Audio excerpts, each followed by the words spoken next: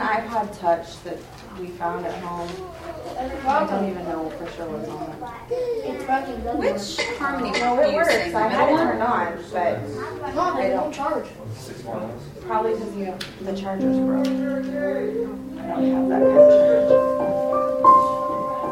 Do you sing that middle harmony on this? I sing the top one. Top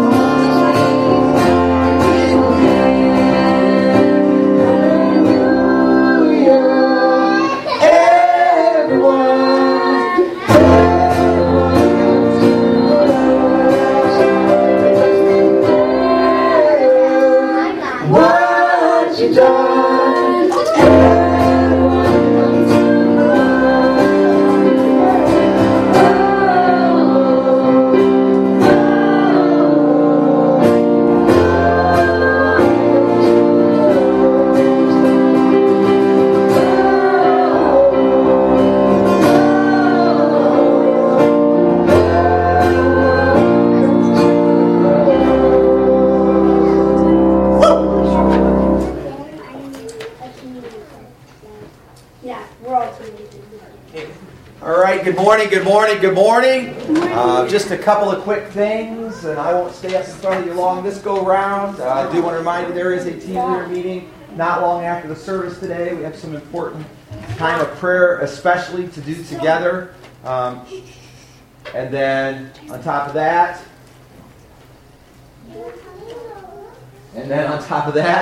we will have a couple of important topics to discuss and things like that. And in case you hadn't noticed that there are not many Sundays left before Christmas. It's right here. I don't know what happened to 2020, but here we go. We're right into Christmas and then New Year's in 2021.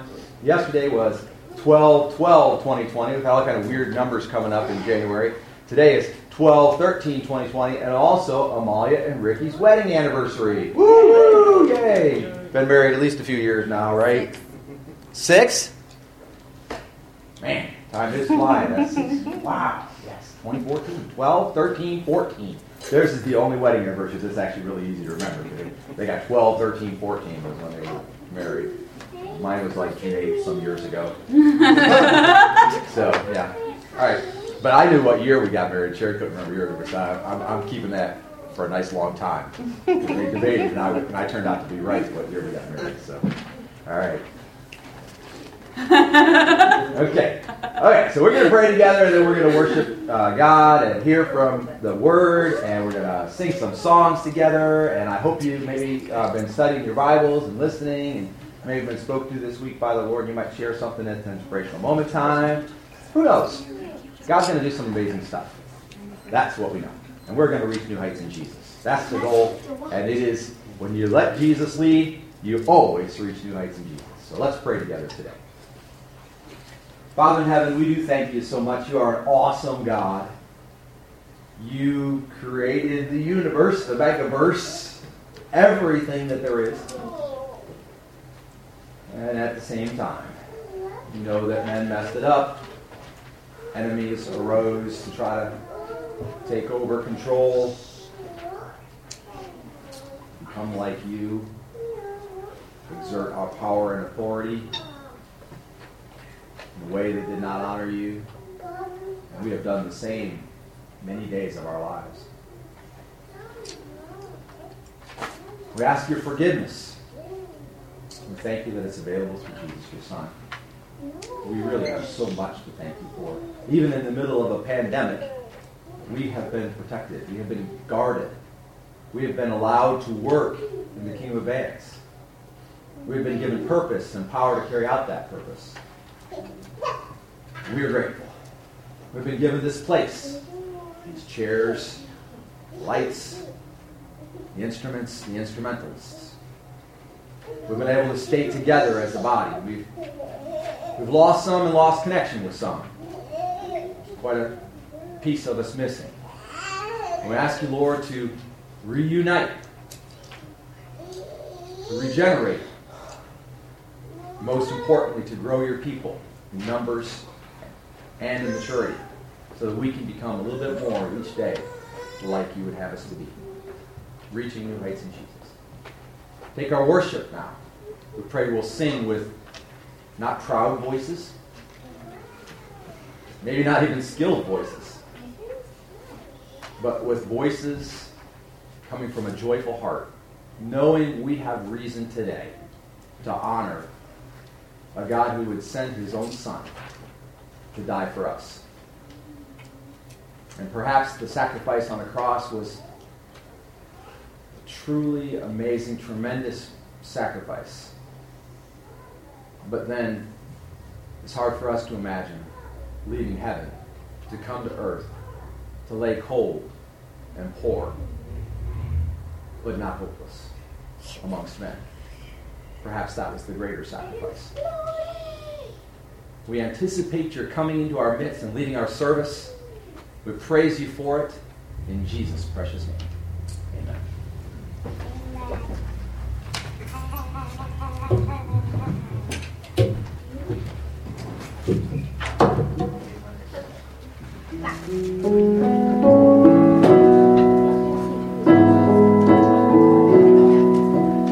Sing it out now.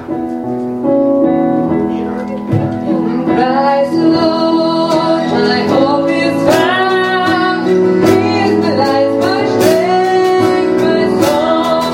This cornerstone, this solid ground. Run to the fiercest drought and storm. What heights of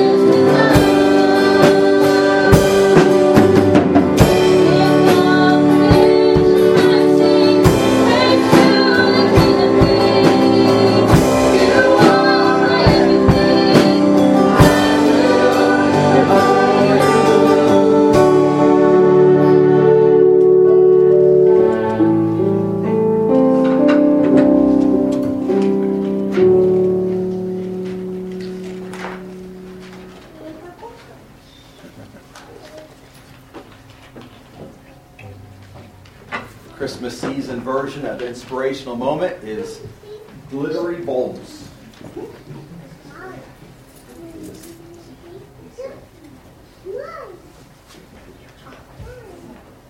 Okay, so we come to that moment in time where we ask ourselves how the Lord's been speaking through His Word this week, or through meditation and prayer, or maybe while you were traveling along. What did you see? And God said, hey, pay attention to that. So that's where we're at. So I hope you brought something in mind, or you've been thinking, or looking, or listening. What do you got? Brother Tony Dave. Okay. So, coming out of, and I'm just saying the chapters, not reading the chapters, the verses, but you could read the chapter and get the verses, but 1 Corinthians 12, James chapter 1, and Romans 8. Here's what it says. It says in 1 Corinthians 12, now there are varieties of gifts, but the same Spirit. And there are varieties of service, but the same Lord. And there are varieties of activities, but it is the same God who empowers them to all and everyone.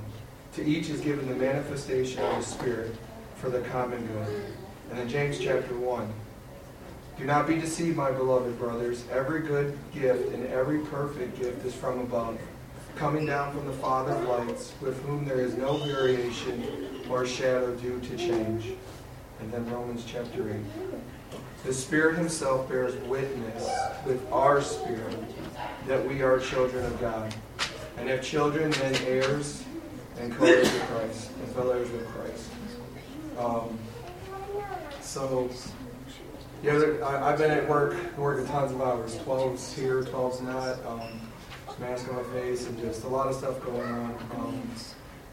I try to be frank, but just recently I've been in I guess that's what I'm going to say it so I can understand it, but I put myself in a selfish pit. I was throwing my pity party. I was in my little pit, and I didn't want to come out. And, the only way to come out is I cried out to the Lord, and a brother reached out to me, but he didn't just let me get out of that pit. He encouraged me that God can help you out of this pit. And he encouraged me that with God's help and you making those choices, you can get out. And I got out. And I didn't think I would. And I made a lot of boundary steps and adjustments in my life to stay out of the selfish pit. But regardless, because of that, I was at work and I came in early.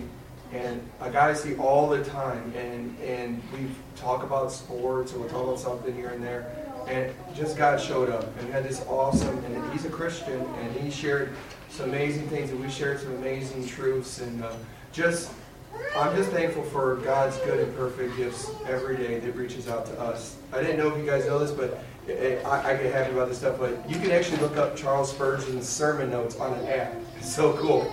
Like, you have no idea, like, when we actually, the glory and the goodness that we can use for this smartphone. There's actually some amazing things in your features. If you have any questions, call me. And so that amazed me. I was just so excited that God would still use me, after being dumb and stupid. But no matter what, this is where it gets kind of cool. I was in our bathroom. We have encouraging things sometimes. They just put them there because you're right there, so you see it. And it says, count your blessings. It was for Thanksgiving. And I was like, count your blessings. It's like, and I'm like all the things they were saying was kind of worldly, and it's nice to think about all of those blessings. But the greatest blessing we have is Christ Jesus. There's no greater blessing. And I just wanted to know what the word blessing was. So I looked up the definition of blessing. And I'm sure we've all heard of it, but there's just two cool things I found in the Greek, or in the Hebrew, it says God's favor and protection. But it says, of a priest, pronounce words in a religious rite to confer or invoke divine favor upon, ask God to look favorably upon. And then I was like, that really spoke to me, God's protection and favor, which was so great. But then it said, pronounce words. And I was like, well, Jesus is our high priest. And, he invoked divine favor. He asked God to look favorably upon us. Amen. Isn't that amazing that the high priest, Christ Jesus, when we say we are blessed, it's because God speaks that blessing on us. We didn't deserve that blessing. I didn't deserve to get out of that pit. I didn't deserve to talk to that person. I don't deserve any of that stuff. And even this Christmas coming up, people are going to find hope again. Whether it's, the S-Man, or the season, to believe, whatever, all that stuff. And it's hope. But it in this world, it's hope. But it's not a living hope. You know, it's not. I'm not gonna say it's false hope, but hope that doesn't last to me is not hope. We're all looking for something that eventually is gonna fade, that eventually is gonna, you know, be not there. But we have a living hope, and this is what I wanted to finish with. I shared this years ago, and I just think it's awesome. You know, the Spirit Himself testifies to our spirit we are children of God. And I think even though we don't know what month Jesus was born, but we all think about this month, the Spirit Himself, Christ Jesus, testifies about His Spirit, that Christ the Savior was born Himself. Amen. He's the one that's sharing this with us. He's the one that's sharing His mercy and goodness with us. When we're listening to a song, even if it's not of God, God will, out of His redemption, out of His glory, out of Him being holy and true, He will speak to us. That's right. And it's so awesome and encouraging to know that Himself right now is making us think about Christmas. Not like the enemy who puts thoughts in our head, but speaking to us, genuinely reaching out and saying, yeah, I'm coming. I was born as a Savior. I'm the only hope you have. And so I just encourage you, or re-encourage you, all of us, to just be thankful and that, like Pastor Dan said the other day, we have a right relationship with God. We don't have a wrong. We do wrong sometimes. We have a right relationship with God because Jesus righteously suffered, died, and rose again. And the only reason we have that righteousness is because of Christ's righteousness in us. What an amazing gift we have today, that the world and no one can take it from us. It is ours only because of what Christ has done. So I could go on and on and on. What an amazing gift we have. That's what Christmas is always going to be, reminding us that Christ was born. That's good words. Good. Anybody else? Yeah. Yeah, right. Sometimes, especially this year, it's really easy to get down on yourself and feel like, speaking out of personal experience here, like, you know, I've had many times this year where I felt worthless to God, and like I couldn't do anything to help the kingdom or, you know, to pursue His goals. But in Matthew 3:1, we have a picture of John the Baptist who's coming to prepare the way for Jesus. And it says, in those days, John the Baptist came preaching in the wilderness of Judea. First of all, he's creeping around the wilderness, preaching at people. Sounds like a boogeyman, if you ask me. It says, repent, for the kingdom of heaven is come near. This is He who has spoken of through the prophet Isaiah, a voice of one calling in the wilderness. Prepare the way of the Lord, make straight paths for Him. John's clothes were made of camel hair, and he had a leather belt around his waist. His food was locusts and wild honey. Okay? So, what this tells me is, I'm down on myself. I feel like I can't do anything. You know, I'm not one of these big flashy, you know, preachers in the big mega church or whatever that wears a $1,000 Armani suit.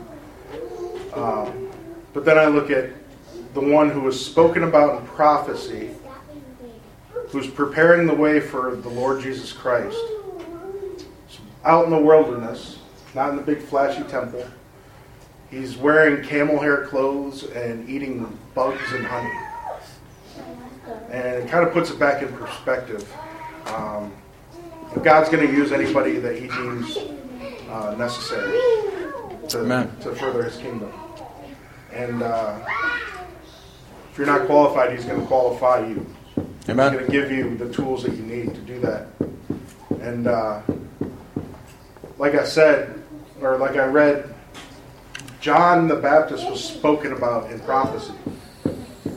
So what if one day you find out that you were spoken about in prophecy?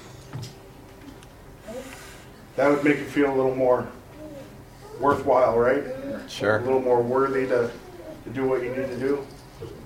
So just live every day like you've been spoken about in prophecy. Just push God's word. Tell people about Jesus. Because, you know, the Bible talks about God's children a whole lot. So maybe we are spoken about in prophecy. Amen. Good stuff. Anybody else? Can't compare to that. You're all right. I just was a little bit of talking a little bit about trials I wrote down. His purpose for our trials is often to bring us humbly before Him, to experience the breaking in our inner, independent, self-sufficient self, and grow us up into compassionate, patient, spiritually strong, God-glorifying people. Amen. Amen. Amen. Are we not living that this year? And I wish people would realize that. I think we all could really grow if we could realize that. Wow, that's powerful. Anybody else? Brother Tony. I can even not say anything, but You could, but don't. it's been a while already. But I just felt the need to. When I read this morning, I thought I'd read it. But we've been doing a study on Tuesday night. It's been basically good for me, and this, even though I wish I could spend more time on it. That's all up to me. So it's all up to me if I could just spend more time on it. But so this morning I was going over this was about pride and humility, and I think it was 2 different subjects. I did 2 chapters this morning. But then so I was thinking about that, and then I know I'm a prideful person, and it's kind of hard for me to be humble at times, even though I can be, especially because of what I'm proud of. And anyway, so I was reading and I was thinking on that, and the good thing what me and Dan just mentioned briefly was what's good about the study is it's a book, but the author's compiled a bunch of scripture, and you have to focus on that scripture to get anything out of it. So with that, and if you're praying, you're prayerfully looking at the scriptures, God will point things out to you, and that's what it's all about. That's right. And then you record those things that God pointed out to you, and then you ponder on them, you chew on them, you do whatever you got to do with them to help it mold you to be what you're supposed to be. You're supposed to be what God wants you to be. But anyway, so I did that this morning, and then I was thinking about that, and then about a year or so ago, not this morning, it was a year or so ago, about a year or so ago, my dad's pastor, for some reason, started texting me like sermon notes or a brief sermon captions or whatever you want to call it. And I found out my sister gave me my phone number, and that's how it happened. But it's pretty good. So he sent stuff. So, but anyway, this morning he sent a text, and I want to share a little bit with you.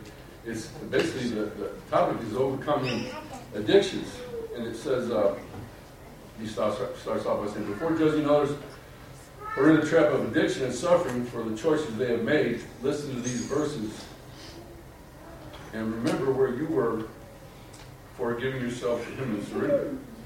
The verses are Ephesians 2:1-5. I just want to read them real quick. And you were dead in your trespasses and sins, in which you formerly walked according to the course of this world, according to the prince of the power of the air, the spirit that is now working in the sons of disobedience. Among them, we too all formerly lived in the lust of our flesh, indulging in the desires of the flesh and of the mind, and were by nature children of wrath, even as the rest. But God, being rich in mercy, because of His great love with which He loved us, even when we were dead in our transgressions, made us alive together with Christ. By grace you have been saved. I'm going to keep going. And raised us up with Him and seated us with Him in the heavenly places in Christ Jesus, so that in the ages to come He might show the surpassing riches of His grace and kindness towards us in Christ Jesus. For by grace you have been saved through faith, and that not of yourselves, it is a gift of God, not as a result of works, so that no one may boast.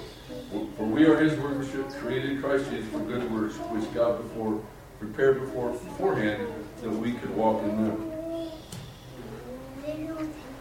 So it reminds us to think where we were, where we're at now, and what He's got planned for us. And then He shares this.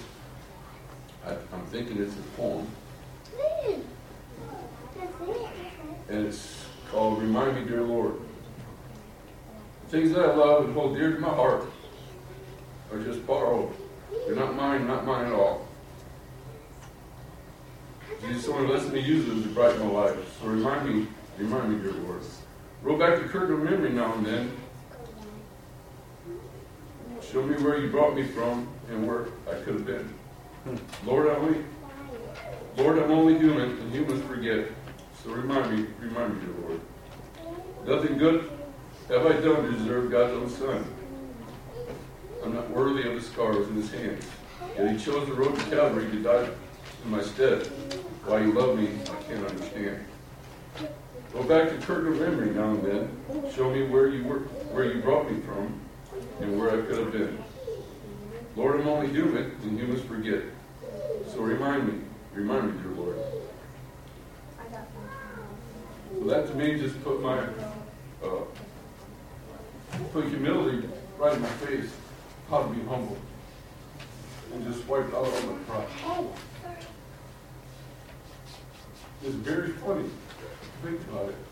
How God took a study that I was kind of going through and thinking on, and then brought somebody from Mississippi right in my face and showed me what it was all about. It's kind of cool. Amen. God is speaking, but encourage you to listen. Read, study, meditate. Take the time. As he said, any song you might listen to, you might pick out the words. As he said, sometimes we need to remember where we were and how we got here. And then today is a good day to be listening to the God that brought you out of darkness into light. And that will always be true. That's a statement that's true every day. All right, so we're going to pray. You got a word? Prayer request. Okay, prayer request, yes. There's a friend of the family that had struggled with addiction in previous years. While he was about a year clean, then he got into a car accident and his wife and daughter died. And apparently he fell back into it, survival skill thing. And I guess on Friday they found him dead in his apartment due to an overdose. And I also found out that my uncle is most likely back into his old addictions. And my mom's taking it really hard because she was really close with a friend, and he had talked to her a couple weeks ago, and she had the suspicion that that's what he was back into just because of the way he looked. And he was supposed to come over and talk to her, and never did. So she kind of feels bad. That was the end of that. Unfortunately, that story repeats, I'm sure, tens of thousands of times all across the country right now. There is a definite trend, for lack of a better word, of people getting into the darker side of life out of the whole thing with pandemic and civil unrest and just everything that's going on. And so we need to pray for the family, obviously, and for you and for your mom. And then I don't know if you know or not, last week we prayed for a woman named Ann, and she's gone to be with the Lord over this week. And so we're continuing to pray for their family. Again, that also is a story that is repeating far too often. Thankfully, not for any of us. Continue to pray for Nikki. I haven't heard in about 48 hours now, but she was in the hospital getting long exercise. Anybody heard anything more recent than that? She's still in the hospital, but she says her oxygen's her best friend, but she's slowly getting better. Good. That's good. We'll keep praying. All right, well, let's pray together. And we will thank God for his amazing gifts, and at the same time ask him to intervene on behalf of those who we know who are truly suffering. Okay, kids, we're going to pray now. All right? We're good. Father in heaven, as the great healer, the one and only provider, the giver of good gifts, the one who called us out of the darkness into the light, the one who will qualify us if we simply be willing, the one who allows us to go through hardships only that we might know your great compassion and grow into the image that you would have us to be, that we would be more God-like. Lord, as the one who watches over our world day in, day out, and even when we hear the dark things, the difficulties, that people are facing, we know that we are only seeing some small part of it. We are probably spared from the worst of it, even knowing the worst of it. Yet we lift these names up to you, these names who are called. We pray for healing. We pray for sustenance, the ability to persevere and to be found faithful and to do what it is that we can do. As a people here, anybody that we run into who's willing, Lord, I'm right now just hadn't been thinking about it, but I'm thinking of the man that I've shared Christ with who believes he has less than a few months to live, and he did not become a Christian, did not become born again, did not readily accept you. He did promise to think about it, but that lifeline offered, he didn't take it. And so many folks are in such a difficult place. And what hope is there if not hope in Jesus? And as Brother Tony Tate said, it's hope that doesn't last. That's what it is.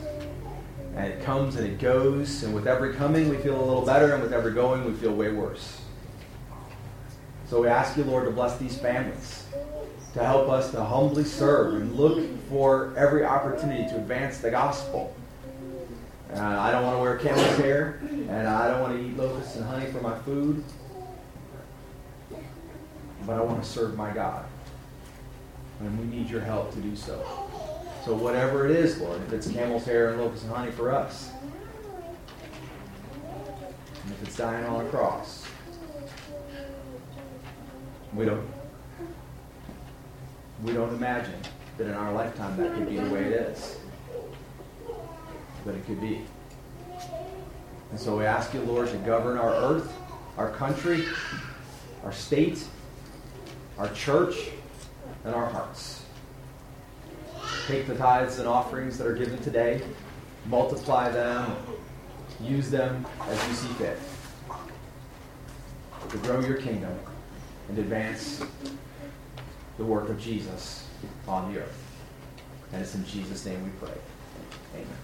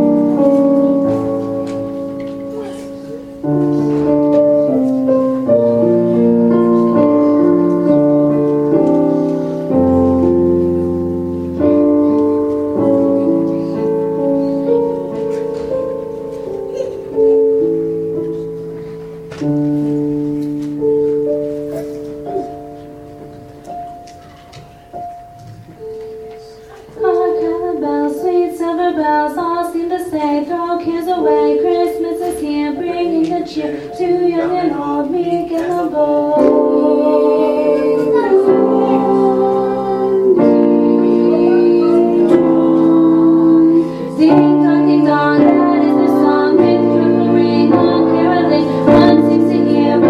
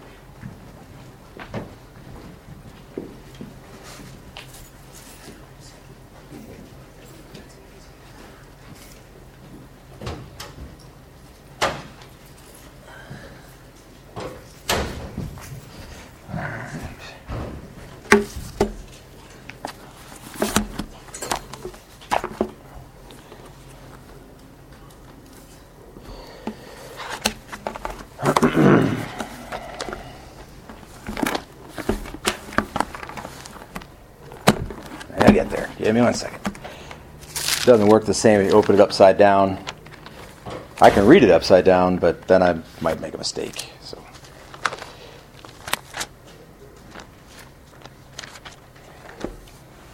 a little story has reoccurred in my life a number of times, and it was brought back to mind as I was preparing for this message.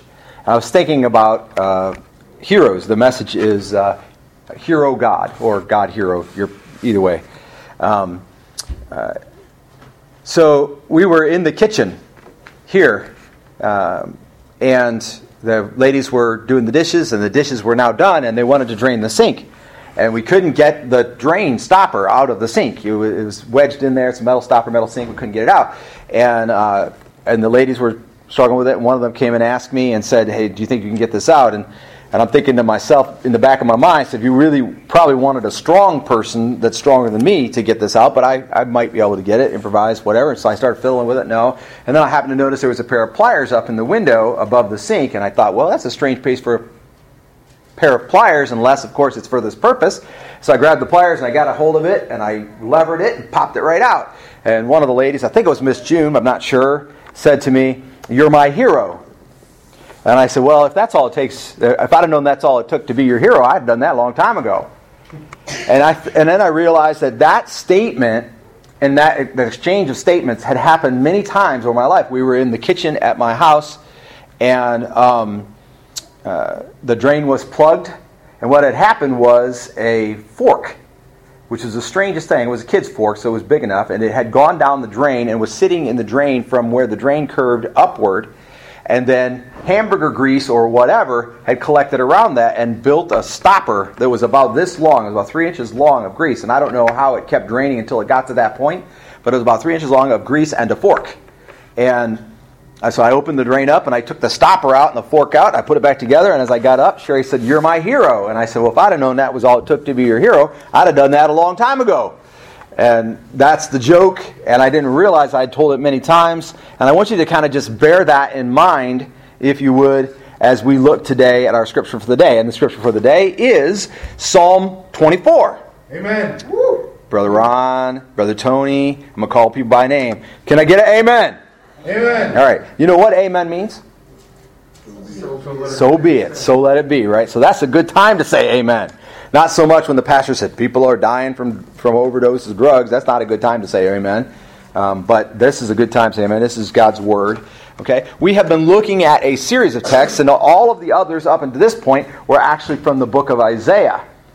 But here is an interesting text that scholars often relate in several different ways to the coming of Jesus.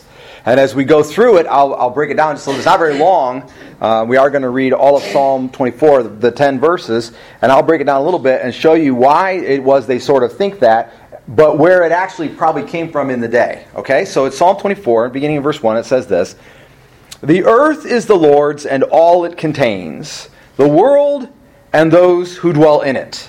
Now this would have been a common thinking or understanding in Israel, the people of Israel. This psalm was probably written by David, and David surely would have thought that God made the universe and everything in it was owned by God. You've heard the cattle on 1,000 hills, and we'll hear that again later, probably, and so on. God owns everything, and you could just get down to it and say that God made everything out of nothing, ex nihilo. He made everything out of nothing, and when He made everything out of nothing, He thereby gained ownership.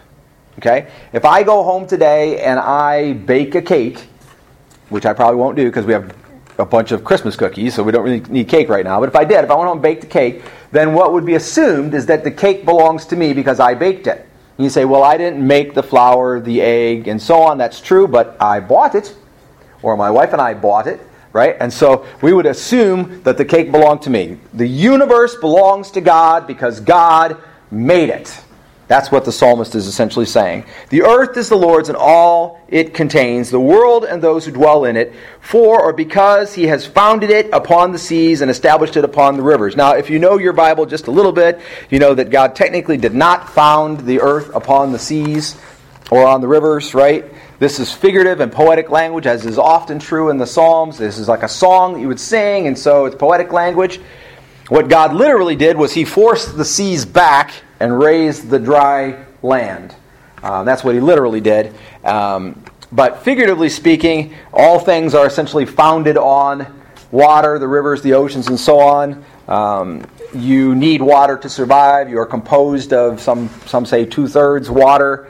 And the surface of the earth, by the way, is covered with the same percentage of water approximately as the human body has in it, which is pretty interesting when you think about it. So the earth is another body with the same approximate percentage of water as each of us has, which is kind of cool. But anyway, the bottom line was he pushed the oceans and the rivers back and founded the solid ground. And because God did that, he owns it. Verse 3, this is the question. Who may ascend into the hill of the Lord? So, first of all, you got to ask yourself, why does the psalmist go to asking that question based on what he just said? How does it follow? This is not a new psalm, right? It's not a different stanza with a different thought. This is a logical, following verse 2, God founded the world completely and made everything. Out of that, then, who may ascend into the hill of the Lord? And so, it's about the character of God. So how can I come into God's presence? How can a person actually come up into God's presence if this is the God of the universe who created everything? He doesn't just own me, he owns everything. And then realistically you could say, he owns me, but I have misused what he owns. Right? He owns creation, and I have misused creation. Right? And there's plenty of that going on all over the place. And so what would a person be like who could ascend into the hill of the Lord based on the fact that God owns everything, and the misuse of men, having misused creation, misused God's possessions? What would it take for a person to be able to come up into his presence? That's the logic. And it says, and who may stand in his holy place? And the emphasis in that word, in that phrase in the Hebrew, is in the stand. So it's kind of like to say this: who could come up into God's presence? And if you did manage to come up into God's presence for a second, who could stand? And so that again speaks to the character of God. His awesome power, His awesome nature, His holiness is completely different from man. And so on, like we talked about last week. Who could go up into His presence? And if you managed to get there and you were there, who could stand in His holy place? How would you stand before God? What claim would you have? How could you possibly not, at the very least, fall on your face? But the reality is, how could you not actually probably just dissolve into a pile of bush before a person, a being like our God? Some years ago, I wrote a sermon when I was on Main Street, and as part of the sermon, I had this imagery of myself. And it was like the second point or something, and I had this imagery of myself and the power of God and God's amazing character and power of God, and then me going, no, and pushing all of that away. And that's who we were before we got saved. We were misusing, and the truth is, whenever we go into sin now, it's the same way, right? You're pushing away all that God really has for you in order to just kind of pick some little tiny, tiny corner of this creation for yourself. One moment's choice. If I just want to do what God doesn't want me to do. And the psalmist is saying, who could go there into His presence? Who could stand in His holy place? You would be crushed. You would be destroyed. The holiest of men fell on their faces and babbled into the dirt because God or God's angel or Jesus demonstrated divinity. Verse 4. He who has clean hands and a pure heart. So now, follow the logic. We see the character of God in the first two verses, what He has done. He owns everything. He has established everything. Then in verse 3, we're asked who could stand in His presence? Who could go there with Him? Now in verse 4, we're going to get the answer to that question. He who has clean hands and a pure heart. Well, clean hands means, figuratively speaking, clean means usable by God, right? But we're talking about not sin. We're talking about not misusing your hands, not doing things yourself that would be wrong. So who could stand in the holy place? Well, the one who, you could say it this way, has never done anything wrong with his hands. Well, that's going to be a problem for all of us, isn't it? That's a definite problem developing there with the standard that God has set. Who could stand in His holy place? You got to have clean hands. And then it says, and a pure heart. And so, that means your heart has to be right.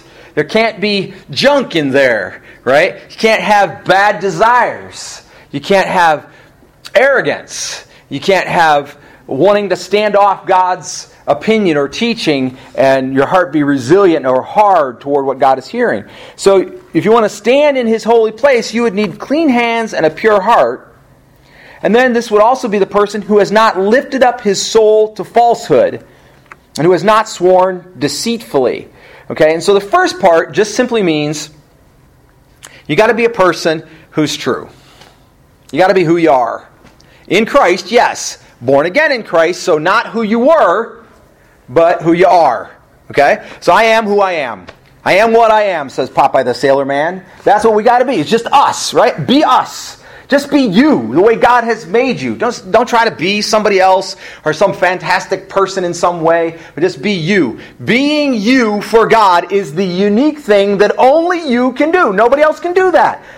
And when you do that, you be you for God, you win. And this is one of the qualifications of being able to stand in this holy place. But also notice it says, in one who has not sworn deceitfully. Now on the surface, again, just sounds like making a promise. Sworn means making a promise. Deceitfully means you were lying when you made the promise on the surface. But the reality is, this is about a commitment to God. Okay? So the one who says, Lord, Lord, does not necessarily enter. But rather the one who says, Lord, Lord, and means it. The one who says, Lord, Lord, and turns over the keys to their kingdom to God and becomes part of God's kingdom. The one who says, Lord, Lord, and actually follows a Lord, the person who tells him what to do. Lord means he tells you what to do and you do it. Right? So to swear deceitfully, which is what a lot of them got into doing, would say, I am for God. And they go out and live like they're for the devil. You must live rightly. You must be honest. But then they go out and lie.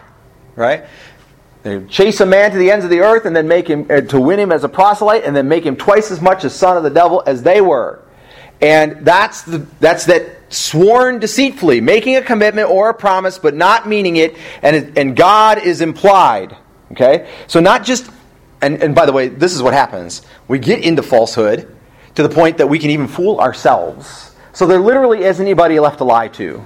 You've lied in some way, intentionally or circumstantially, to everybody in your life, and then yourself, and lastly, and mostly, and most importantly, to God. You have tricked God into believing that you are a follower of God, and guess what? That doesn't actually work. God knows when you're a deceitful swearer. God knows when your promises are lies. God knows when your intentions are more like the wind than an actual effort. And so, who can stand in his holy place? Well, he who has clean hands, and we already said we have a real problem with that. Paul in Romans 3, of course, right? And we have a pure heart, and that's a problem. And by the way, Jesus said it's what comes out of a man that makes his heart unclean. And so, again, that relates back to hands that are unclean because of what you do, and a mouth that's unclean is what you say. If you're in falsehood, of course, then your hands are not clean and your heart's not pure. And then, of course, it says, who has not lifted up his soul to falsehood. So we haven't got to that place where we're kidding ourselves, faking out others, manipulating others, lying, tricking, being a hypocrite. And has not sworn deceitfully, made a true promise to God to be one with the Lord or to be following the Lord. Verse 5. He, so now this is that individual, shall receive a blessing from the Lord. The one who is like that shall receive a blessing from the Lord. And righteousness from the God of his salvation. Now, put all that together and it begins to sound like rightness, doesn't it? And righteousness is often confused. Righteousness literally means rightness. You're just going to be right. We'll talk about a standard of rightness before we're through, but righteousness means being right. Being right by God. You could even say being right by God's standards if you want to say that.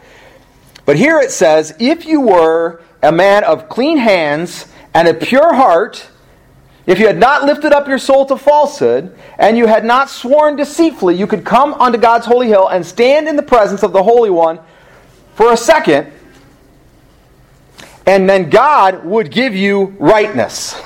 It sounds like a model of rightness to me that you would already have. If you could do all of those things, you would already have a model of rightness. But according to what the psalmist has written here, you would then need God's righteousness added unto you in order for you to be okay. He shall receive a blessing from the Lord and righteousness from the God of his salvation. And as we heard in our inspirational moment today, a blessing from the Lord is when God essentially talks into being good things about you or on your behalf. And righteousness is the target, it's the goal. And it is here pictured as a gift way before Jesus, way before Paul wrote the book of Ephesians. But here that righteousness is pictured as a gift from God, the God who created everything, and we've misused it. Verse 6. This is the generation, or another translation might say, those will be, or here is, or thus is, or something like that, because it's just singling out, that this is singling out the generation of those who seek Him. So now this is interesting, because here we looked at needing clean hands, pure heart, a soul not lifted up to falsehood, not having sworn deceitfully.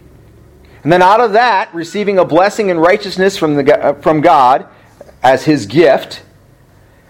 Then it says, we're speaking of the generation of those who seek Him.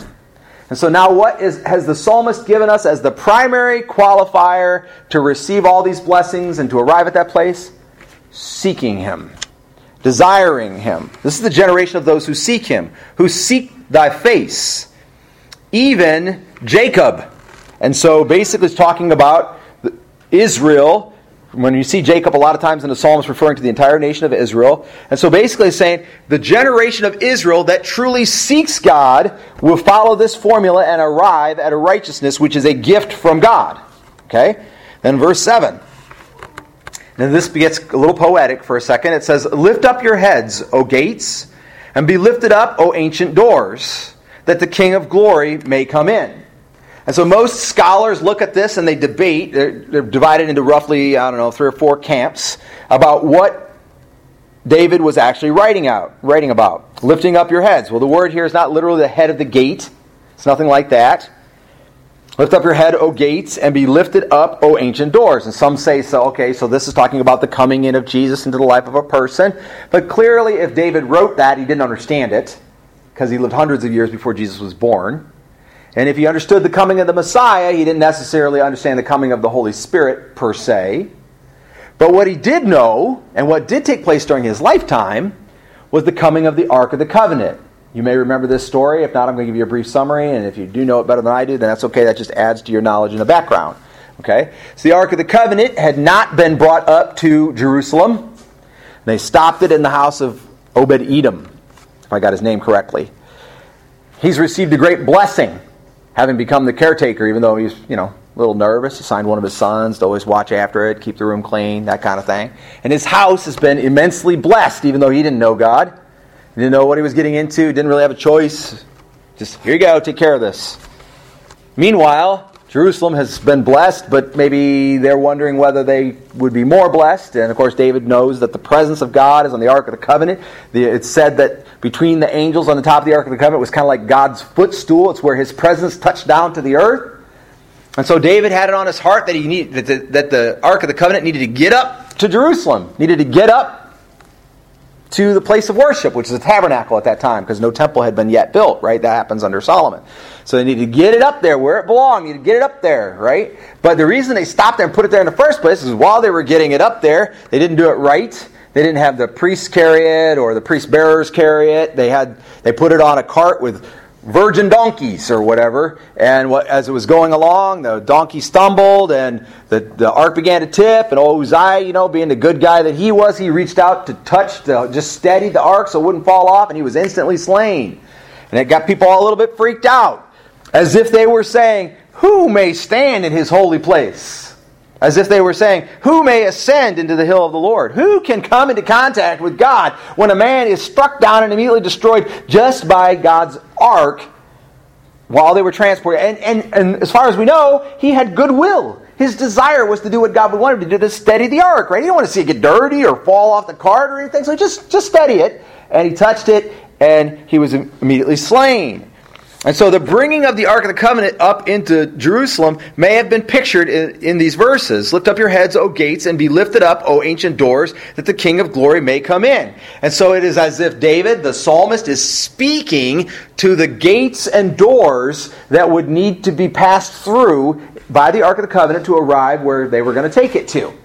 Okay? And so that's one of the scholarly interpretations of the text, is that he was talking to the heads of the gates and the doors themselves, And before you say that's kind of weird, that's something that poets just do, right? You talk to things as if they're real. It's figurative language. It's not meant to be literally talking to them. But what is happening then is, if there is a gate, if there is a door, and the formula repeats again in a second, but if there is that, then what is the purpose of the gate?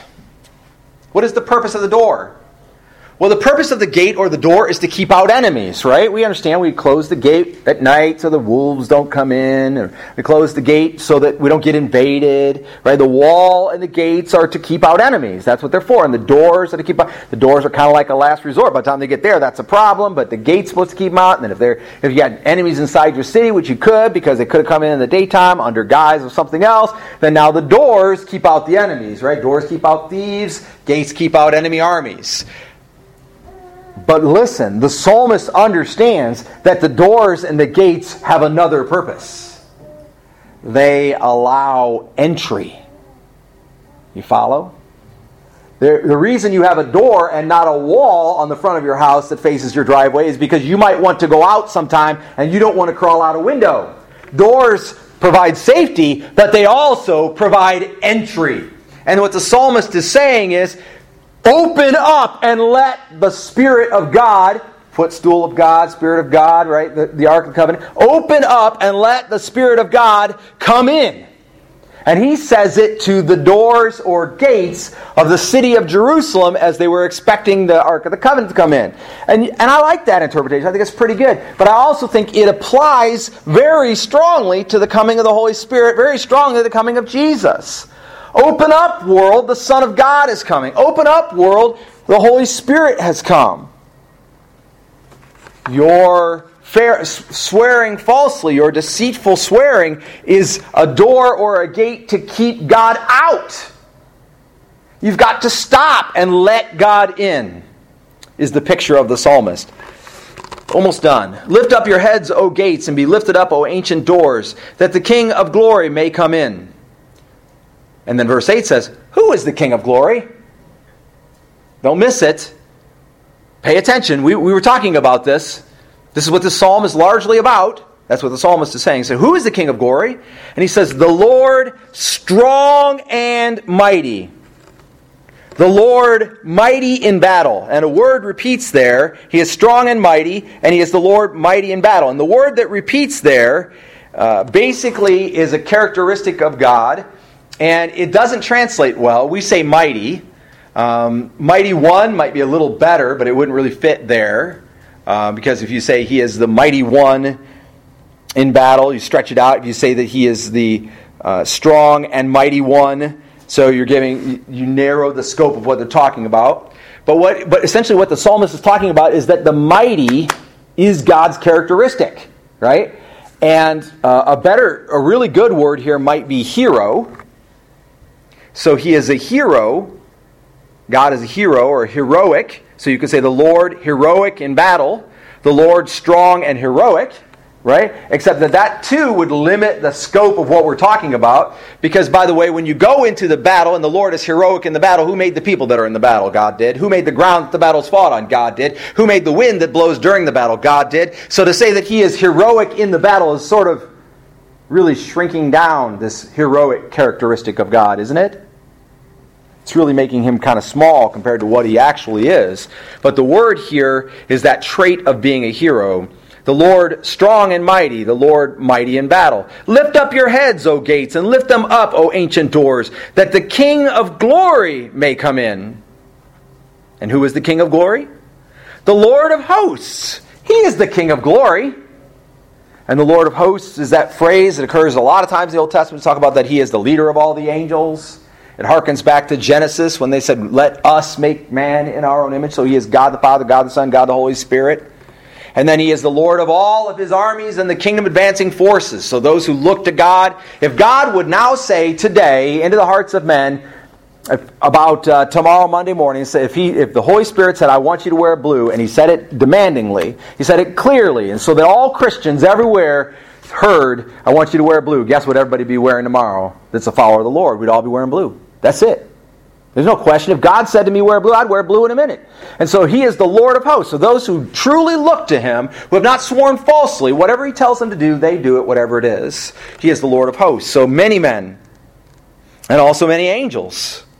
Twice as many, if you follow the angels and demons theology that's been developed over time, it's not clearly supported in Scripture, but if you do, there are twice as many angels as there are demons. Because 1/3 of the angels fell. And if you follow that, that's a lot of angels. I submit to you that there are enough demons, there are a dozen demons for every human being over. And then twice that many angels. I don't know the number, but it's a lot. He is the Lord of hosts. He's also called the King of Glory. And that glory word there is hugely important, and we'll come back to it. I'm not going to break it down too hard right now because we're going into the points. Who is the King of Glory? That he is the King means that he is in charge of it. He is the master of it. He is the ruler of it. He is sovereign over it. He is the King of Glory. Okay, so there's a few things in here that I want you to see that really touched my heart. I hope they'll touch yours too, okay? So the first one is, what are the qualifications to stand? What are the qualifications to stand in God's presence? To remain or to abide might be a better way of saying it. It doesn't just mean stay up on your feet. I submit to you that though I may stay up on my feet if I wanted to, I don't really want to. I'm going to pay him proper homage. I want to get on my face before him, right? Because of the respect and awe that I have for him. But in this case, we're talking about to remain or to abide. What are the qualifications to remain or abide in the presence of God? Well, they're clear in this passage of Scripture. Clean hands, it means you're busy doing what you're supposed to be doing, not what you ought not to be doing. A pure heart, it means your motivations are right. Obviously, God has cleansed your heart, so that would be being born again, to take it into the New Testament and having a new heart that is seeking after God. And I jumped to the end of the list there, didn't I? He was not lifted up his soul to falsehood, so we're not liars, we're not trickers, we're not manipulators, we're not hypocrites. It's not sworn deceitfully, we've not made a promise to God and with no intention of keeping it. Received a blessing from the Lord and righteousness from the God of salvation. This is the generation that seeks him. And so our desire is to know God and to receive his righteousness. Not to be right by our own choices or do the best we possibly can even. That isn't even our goal. Our goal is to receive the righteousness of the God of salvation. And nothing less will allow you to remain and abide in his presence. It is a tough standard. If you were going to try to live without God giving you righteousness and be right as he has laid it out here and thereby be able to remain or abide in his presence, you would be hard-pressed. I would be hard-pressed. In fact, I would say it is impossible. Paul writes, "For all have sinned and fall short of the glory of God." This righteousness that God desires yields rightness. It yields being right. It doesn't go the other way around. I was watching that movie Stargirl, which I recommend, by the way. It has some good Christian themes in it, even though she's not a Christian girl. Recommend that movie. And toward the end of the movie, there's an amazing line. And she says, or the boy says, everyone was winning. We were happy. Everyone was happy because we were winning. And she says, people aren't happy because they win. People win because they're happy. Think about that for a second. People aren't happy because they win. People win because they're happy. What goes on inside you has more pull and more effect on what you do and how you interact with people and how you perceive people when they interact with you than the other way around. There is no one on the face of the earth that can create anything inside you, not if you're a follower of the Lord Jesus Christ. And they will try. They might even actually be able to do it if you're not a follower of the Lord Jesus Christ, because you absorb what they say or do. I remember when I wasn't saved and people said things about me, and I took them in and it became part of who I was. I self-identified with the statements and actions of others and myself. And it created in me something that would have lasted a lifetime, except God destroyed it and made me reborn. Now, having been reborn, only God can create things inside me. The Holy Spirit has sealed up my heart. Now, The enemy, evil spirits and demons, my own flesh, the world's teachings, those things put thoughts in my head, but they never take root and become who I am. They've tried, believe me. When I was first beginning to plant New Heights, a person that I had great respect for made a statement, and it was kind of jokingly done, and somebody might even remember it. It says, it's hard to soar with eagles when you're flying with turkeys. And I thought, what is the purpose of that statement at this time? There's no purpose for that. There's no reason to do that, say that, whatever. 20 years later, during the middle of a bout of spiritual warfare where the enemy was trying to convince me that I had no business being a pastor, that I couldn't plant a church, I couldn't serve, that I couldn't teach the Word, that I couldn't encourage people to live for God the way that they're supposed to. And don't think I don't do that. Okay? I'm a human being like anybody else. Those thoughts get in my head, and I was going through that, and there it came, roaring out of the darkness. It's hard to soar with eagles when you're flying with turkeys. And I'm asking myself, am I a turkey? The people I'm with, are they turkeys? Who wants to live for the Lord anyway? These people aren't serving God. I can't get them to serve God. Nobody can. We can't do it. And it came right on the heels of a great betrayal when I found out a brother in Christ had been slandering me behind my back. And suddenly I am ripped open wide, as if the enemy were going to come in and just pluck my heart out and throw it on the street, trying to be run over by a semi. And there come the Holy Spirit. And I realized this was an evil spirit attack. And He led me to rebuke that attack. And I rose from that position. Hear me now. Born again, no one can create anything inside you except the God of the universe. And you can have a pure heart. Trusting in the Lord and seeking the Lord daily, you can put off the fleshly things that would invade. How are we qualified to stand? Well, we're qualified by God's qualifications. Because He does it. Because He makes it right. You don't become righteous because you make right choices.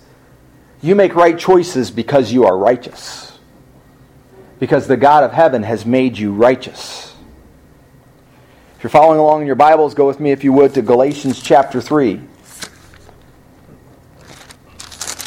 Paul is writing to the churches of Galatia, which are probably not one church or multiple churches. And he's talking about this very topic. He says, "You foolish Galatians, who has bewitched you?" This is verse 1. "Before whose eyes Jesus Christ was publicly portrayed as crucified." Who did this to you? You saw Jesus crucified, you understood that, and now someone has bewitched you. This is the only thing I want to find out from you. Did you receive the Spirit by works of the law or by hearing with faith? In other words, the Holy Spirit of God. Did He come in because you trusted God and heard the Word and trusted, or did He come in by your works? Are you foolish? Having begun by the Spirit, are you now being perfected by the flesh? So this is what people do. They accept Jesus Christ as Lord and Savior. The Holy Spirit comes in, and then they start making all these rules and laws and things that they have to follow. And if they can't follow them, they're useless to God, and so on. Did you suffer so many things in vain, if indeed it was in vain? Does He then, who provides you with the Spirit and works miracles among you, do it by the works of the law or by hearing with faith? Even so, Abraham believed God, and it was reckoned to him as righteousness. Therefore, be sure that it is those who are of faith who are sons of Abraham. Do you hear that right there? It's those who are of faith who are sons of Abraham. It doesn't matter where else they come from. If they are of faith, they are sons of Abraham. And the Scripture, foreseeing that God would justify the Gentiles by faith, preached the gospel beforehand to Abraham, saying, "All the nations shall be blessed in you." Before the Jews ever accepted all the nations, God said to Abraham, "All the nations shall be blessed in you." So then those who are of faith are blessed with Abraham the believer. For as many as are of the works of the law are under a curse. For it is written, "Cursed is everyone who does not abide by all things written in the book of the law to perform them." In other words, if you're going to go that route, and we're getting on to the second point now, but if you're going to go that route and you're going to find yourself righteous by works of the law, if you need to be right to be righteous, then he says, then no one would be righteous. Because you need to be right, and you'll never be completely right. You'd have to follow all the works of the law to be right. Now that no one is justified by the law before God is evident, for the righteous man shall live by faith. See, that also is quoting Old Testament. The righteous man shall live by faith. However, the law is not of faith. On the contrary, he who practices them shall live by them. Christ redeemed us from the curse of the law, having become a curse for us. For it is written, cursed is everyone who hangs on a tree. So in other words, he said, Jesus, the Son of God, became the curse for us to take the curse that was on us, in order that in Christ Jesus the blessing of Abraham might come to the Gentiles, so that we might receive the promise of the Spirit through faith. Did you get that? In Christ Jesus, the blessing of Abraham had a promise. It's a fourfold promise, actually. You can go back and read it in Genesis 12. Might come to the Gentiles, so that's us, so that we might receive the promise of the Spirit through faith. Brethren, I speak in terms of human relations, even though it is only a man's covenant. Yet when it has been ratified, no one sets it aside or adds conditions to it. Now the promises were spoken to Abraham and to his seed. He does not say, and to seeds, as referring to many, but rather to one, and to your seed, that is Christ. What I am saying is this: the law, which came 430 years later, does not invalidate a covenant previously ratified by God, so as to nullify the promise. That's the promise made to Abraham. That's what he's talking about. For if the inheritance is based on law, it is no longer based on a promise, but God has granted it to Abraham by means of a promise. Why the law then? It was added because of transgressions, having been ordained through angels by the agency of a mediator, until the seed should come to whom the promise had been made. Jesus, right? Now a mediator is not for one party only, whereas God is only one. Is the law then contrary to the promises of God? May it never be! For if a law had been given which was able to impart life, then righteousness would indeed have been based on law. But the Scripture has shut up all men under sin, that the promise by faith in Jesus Christ might be given to those who believe. But before faith came, we were kept in custody under the law, being shut up to the faith which was later to be revealed. Therefore the law has become our tutor, to lead us to Christ, that we may be justified by faith. But now that faith has come, we are no longer under a tutor, for you are all sons of God through faith in Jesus Christ. In Christ Jesus. For all of you who were baptized into Christ have clothed yourself with Christ. There is neither Jew nor Greek, there is neither slave nor free man, there is neither male nor female, for you are all one in Christ Jesus. And if you belong to Christ, then you are Abraham's offspring, heirs according to the promise. The qualifications to stand in the presence of God: you need to be clean hands. You need to be a pure heart. You need to be, your soul will not lift up to falsehood. You need to be not swearing deceitfully to God. But actually, you need to have a blessing from the Lord and righteousness from the God of salvation, which comes to the generation of those who seek Him. Qualifications to stand. That's a big deal, isn't it? I want to know what it takes to remain in the presence of God. And we're beginning to get an inkling of it. The second thing I want you to see in here is that they looked at this passage of Scripture and they immediately saw you must be right by the law. So if we say you have to have clean hands, what is the standard of clean hands? Hands that don't steal, hands that don't fake the measure. When you sell meat, you don't add a couple extra ounces by putting your pinky on the scale. Hands that actually work when they're supposed to be working and don't work when they're not supposed to be working, and so on. Clean hands. Hands that actually do the things you're supposed to do. Where are you going to get the standard of what you're supposed to do? You get it from the law, right? So they would look at that and they would say, okay, we got to be right by the law. Except what? Absolutely, exactly, almost nobody ever made it. By the time the law came in, nobody ever made it. There isn't anybody after the law comes in that makes it. But there are those who look at the law and see the law pointing to a coming Messiah, an anointed one, a Christ, a Jesus, the Son of God. They see the seed of Abraham pointed to, and they make it in. Hence, David's heart of contrition, right? Hence, David could repent and turn back to God after he sinned. And he could be forgiven by God and receive righteousness from God. Because God is willing and able to give it if you will realize you cannot be right by the law. Back to Hebrews, repentance of dead works. You cannot be right by the law. Does that mean then that you should not enact the things found in the law? No. Remember, people are not righteous because they're right. People are right because they're righteous. You do what's right because of what God has created in you. That's the order that things go. Here, right here, it's very clear that the law was being pointed to as a standard of how to live. Yet it says, if you manage to live by that law, verse 5, he shall receive a blessing from the Lord and righteousness from the God of his salvation. And then, this is the generation of those who seek him. If you got out of bed in the morning and went, okay, God, what do you want me to do now?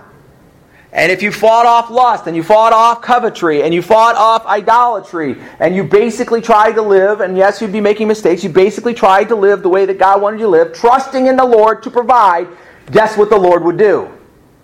He would provide. Salvation was still provided the same way hundreds of years before Jesus' birth. You had to trust in the seed that God would provide the promise to, which was Jesus. And when you believe in Jesus, you are joined to him. He becomes a curse for us, and we get the salvation that God provided, which is in tune with righteousness. The qualifications to stand, you must be right. You and I both know, by the standards of the law, we're not going to make that. But by pursuing God, seeking after God, and wanting what God wants, we have the promise that God will provide it for us. The third thing I want you to see in here is that what we have is a hero God.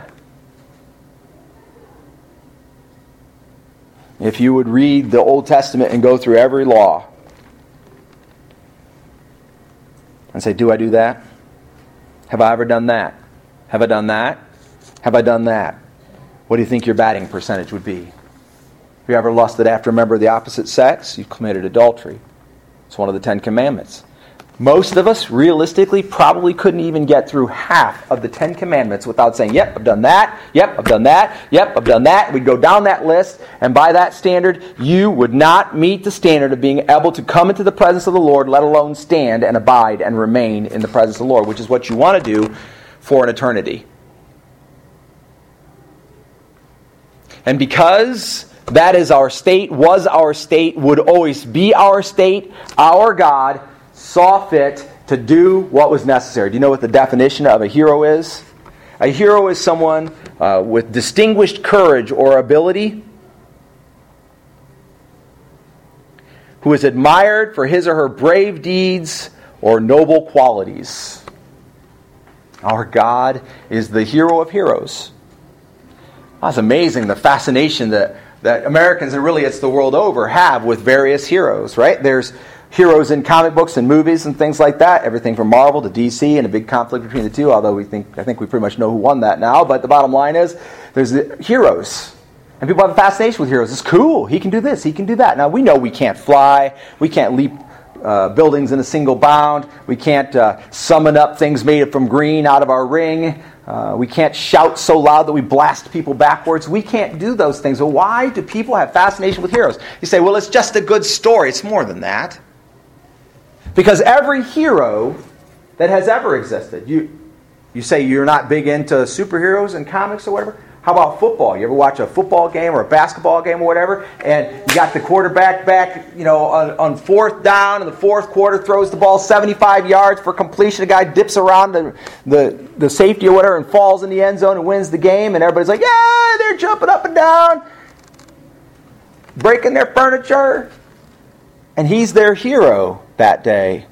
Everybody that plays NFL football is a hero. They're all way out of the league of everybody who plays, for example, high school football or even college football, right? It trickles down so far that by the time you get to some people playing professional football, they are the cream of the crop. They're the smallest number of people that's left still playing football at that point in time after they played in high school and college and walked on and whatever they all had to do, right? Got drafted.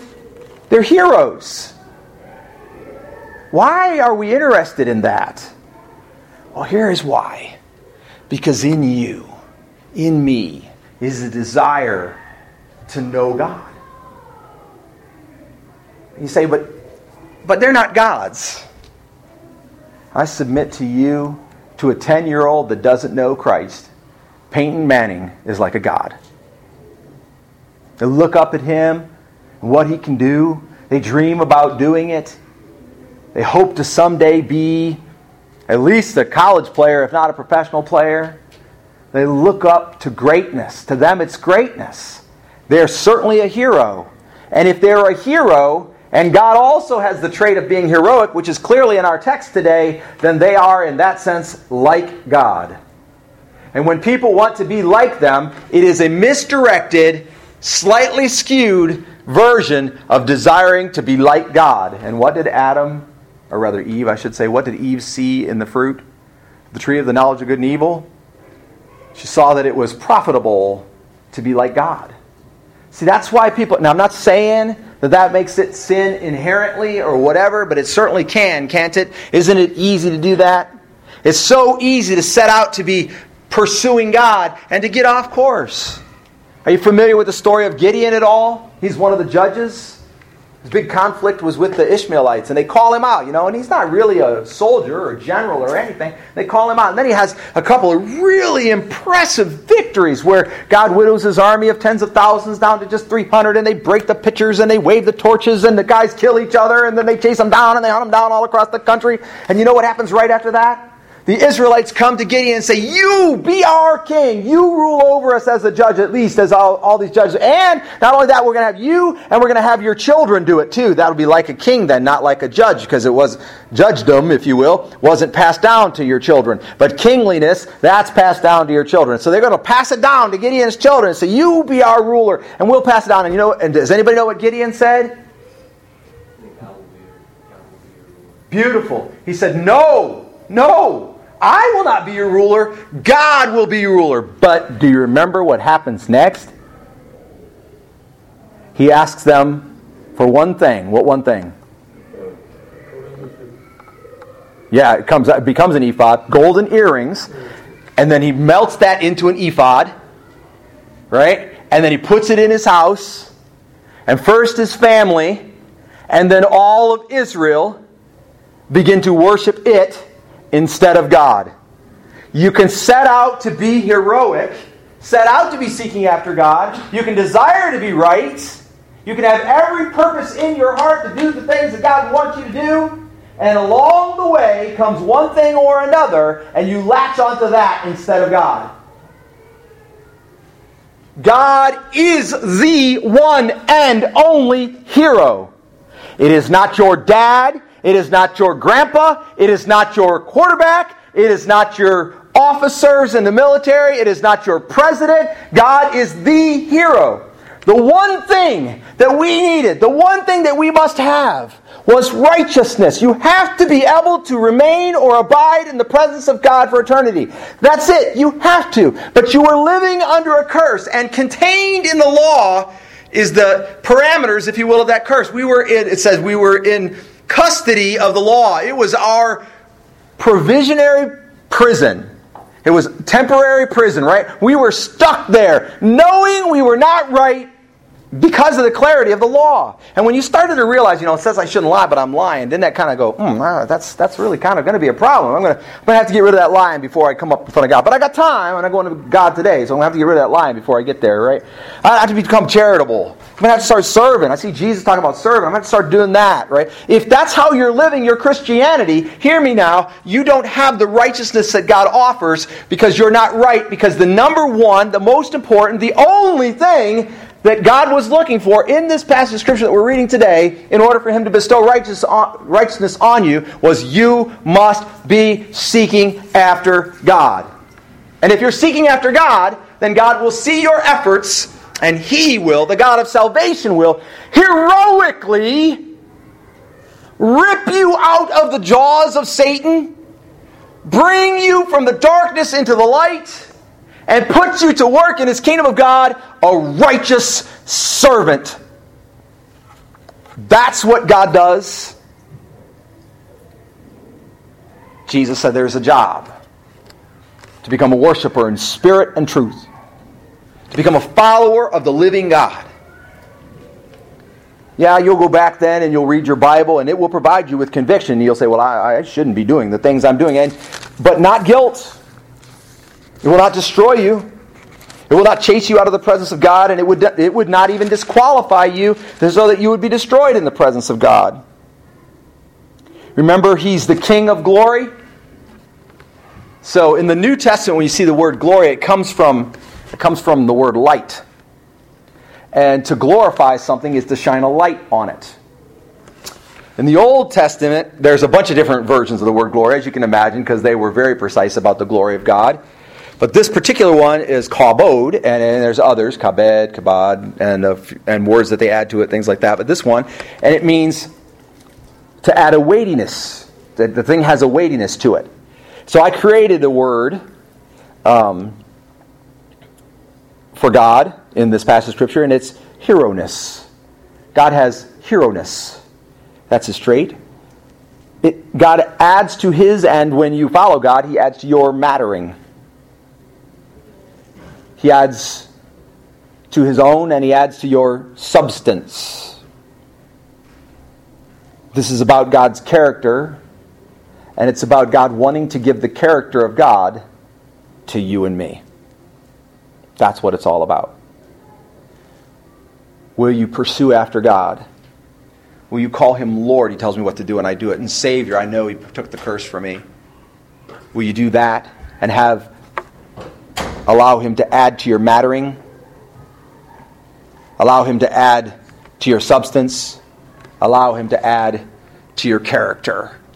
That's what we are entreated to do as we look to the coming of Jesus. Open up. Yes, the same power to allow entry also precludes entry. You can stop God from being resident in you. You can stop God from refining your character and turning you into something that He can truly use in exactly the right moment where a soul might be on the line. And then, by way of conclusion, we'll go to Psalm 50. Psalm 50. Probably another psalmist, not David. This may have been some guy named Asaph. Or that may have been a musical term. Psalm 50 says this.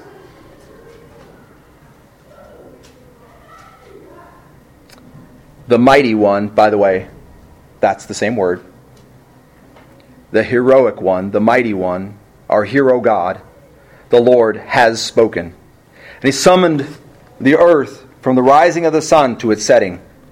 Out of Zion, the perfection of beauty, God has shone forth. God has shown us the perfection of beauty out of Zion, and that's a picture of heaven. Zion is always a word, almost always used for heaven. Verse 3, may our God come and not keep silence. Fire devours before Him, and it is very tempestuous around Him.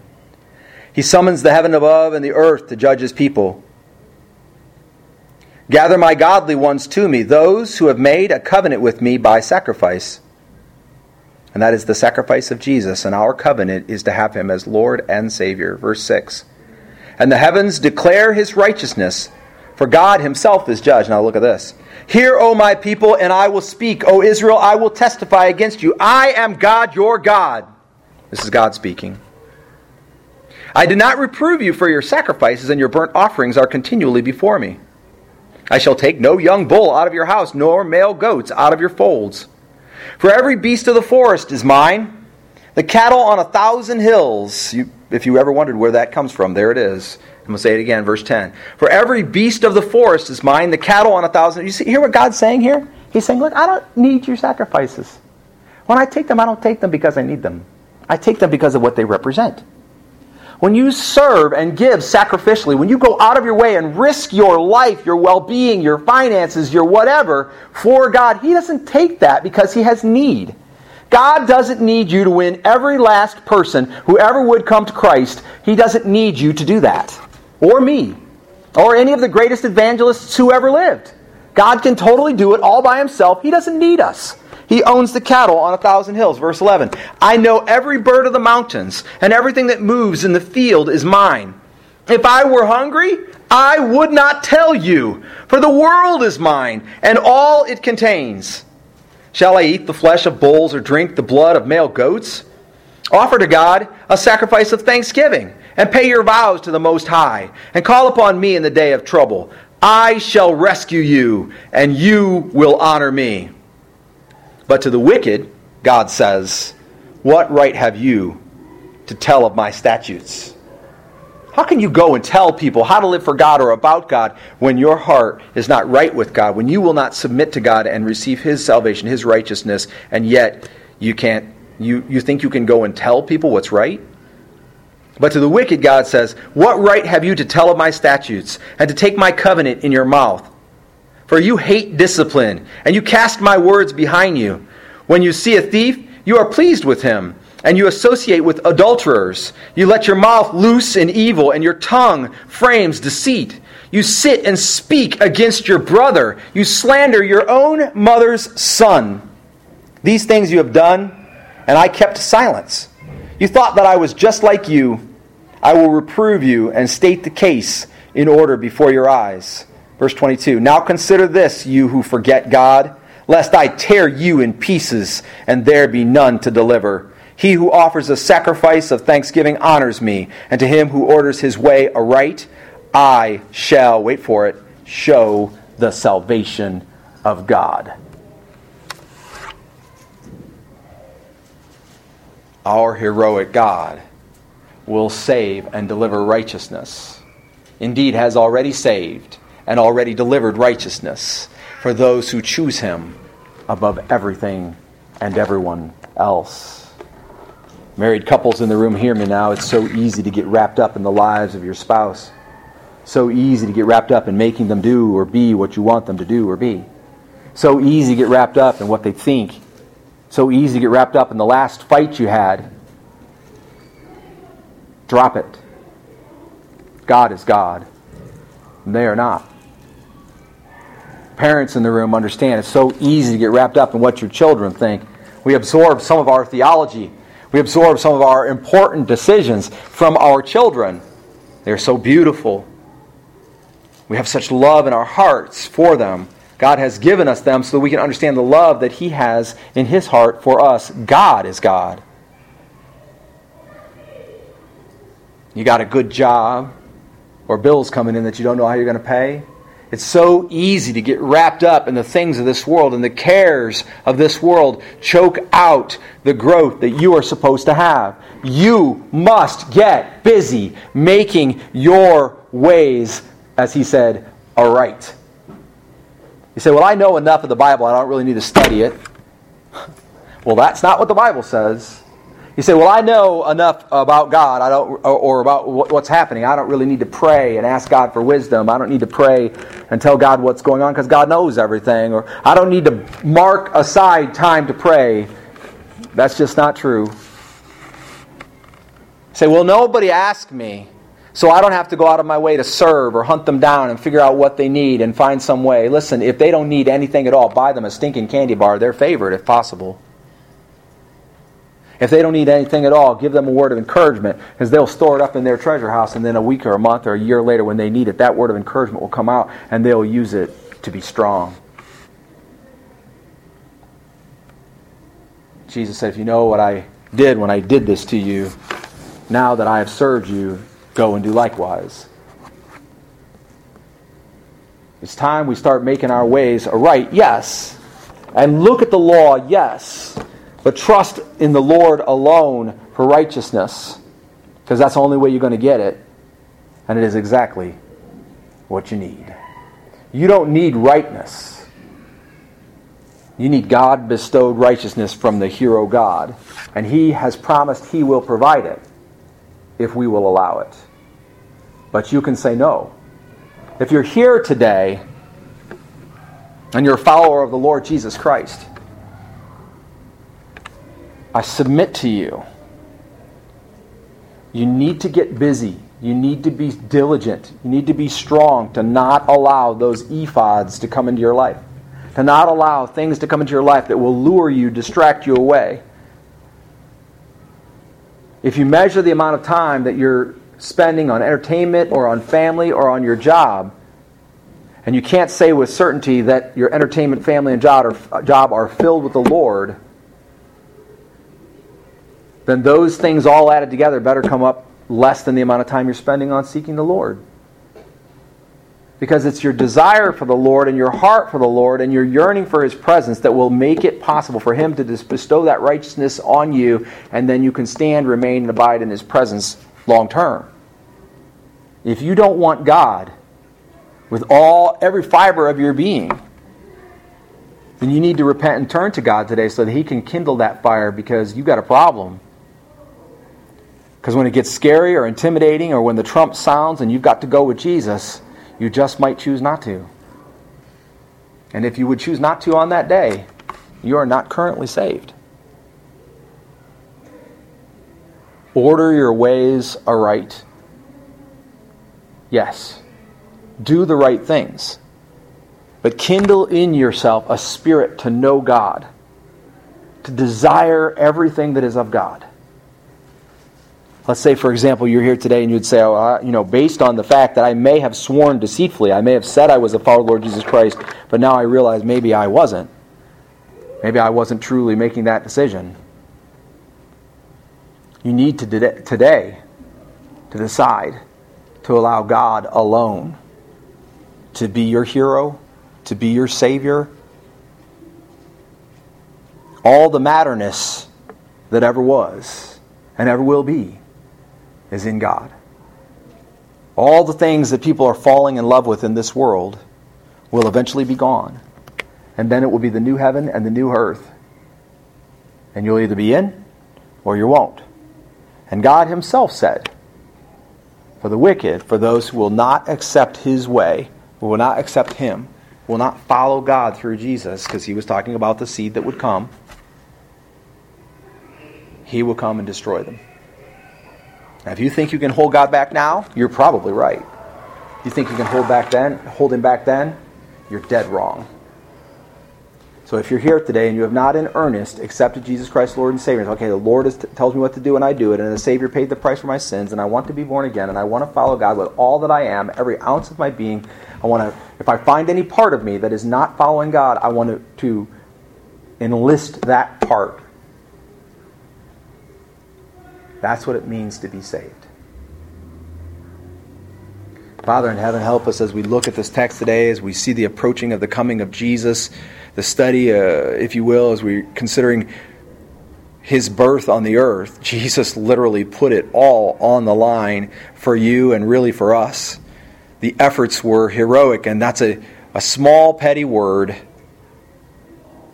that tries to help us understand that when we had nothing, when we were at the end of our efforts, when we needed somebody to step in, you were there, past tense, were there to step in for us. You are there, present tense, right now to step in for us. And you will be there, future tense, right then to step in for us. Because I know that is who the God you are. I pray that no one will leave this room without committing themselves 100% to seek you and to set their ways aright the best they know how. Lord, bestow your righteousness, and out of that righteousness, help us to be right. You are my hero. In Jesus' name, amen. Ask the praise team to come forward at this time and lead us in a closing hymn. This is also a hymn of invitation. So if you're contemplating the things we talked about today, and you realize you have not truly given your life to the Lord, then you do that now and make it public. And if you've done so, but you realize that you've allowed things to distract you to become more important, if you can smell or sense an ephod in your life like Gideon's, then you say no more, and you repent today. And you come and make your decision public and say, no, only God. God first and God in all things. And if there's some other decision that's on your heart today, something else that you need to make public, then you come and do that today. You can just come stand in front, and then we'll let you speak when that moment comes. If you're not already doing so, but if you're comfortable to do so, would you stand as we sing this song, We Surrender All? And there's a lot in that all. I understand that, and so does he.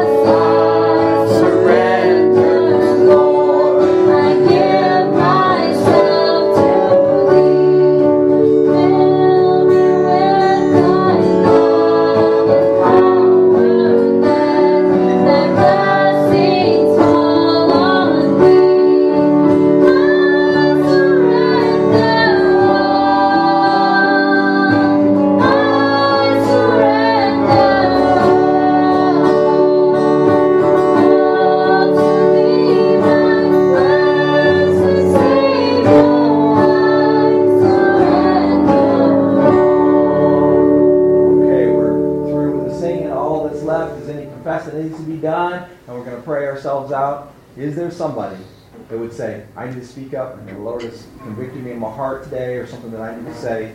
If not, that's okay too, but don't turn him away. Open the gates. Open the doors. That's what we're doing. Anybody? Anyone else? Yes, ma'am. Just recently, the Lord's told me that I spent 55 years almost trying to save my husband and missed out on him. And it's been made real clear to me that my focus and I surrender all has to be now. Because I wasted a lot of time. And we really only can do anything about today. You know, there's no regret and no worry. Doesn't mean you don't learn from your past. We made mistakes. We've all made mistakes. And so I encourage you to look at your past and be realistic about it. But we don't allow that to fill us with regret. Because regret would just be a burden to slow you down. You don't need to do that. If you did learn something from it, turn to the Lord. Turn to the Lord. Let Him heal that. And let Him make something out of it. And that's, you know, I think it's a noble pursuit to want to try to win another person to the Lord so much that you get wrapped up in them. But I also think that there was a lot of other things going on there too. That would be my guess. And so we repent, we turn to the Lord only. Anyone else has a word today? Once? Twice? All right. Brother Tony Brister, my deacon, my friend, would you close us in prayer today? Dear Father, Lord, thank you for this day and bringing us here to this place today. Thank you for those who came. Thank you for the word that was shared. And Lord, we ask you to instill those words in us. Help us think on them. God, you got the future in your hands. Yes. All we got is right now. So, Lord, help us to live for you one day at a time, one minute at a time, one breath at a time. And know that you got our backs. And again, you got the future in your hands. So thank you for bringing us. We ask you, whichever says we go from here, we do whatever we do this week, and provided we have a full week to do something. So that's up for you too. So thank you again. In Jesus' name we pray. Amen. Thank you very much. So there will be a team leader meeting in a little bit, and we'll meet in the cafeteria.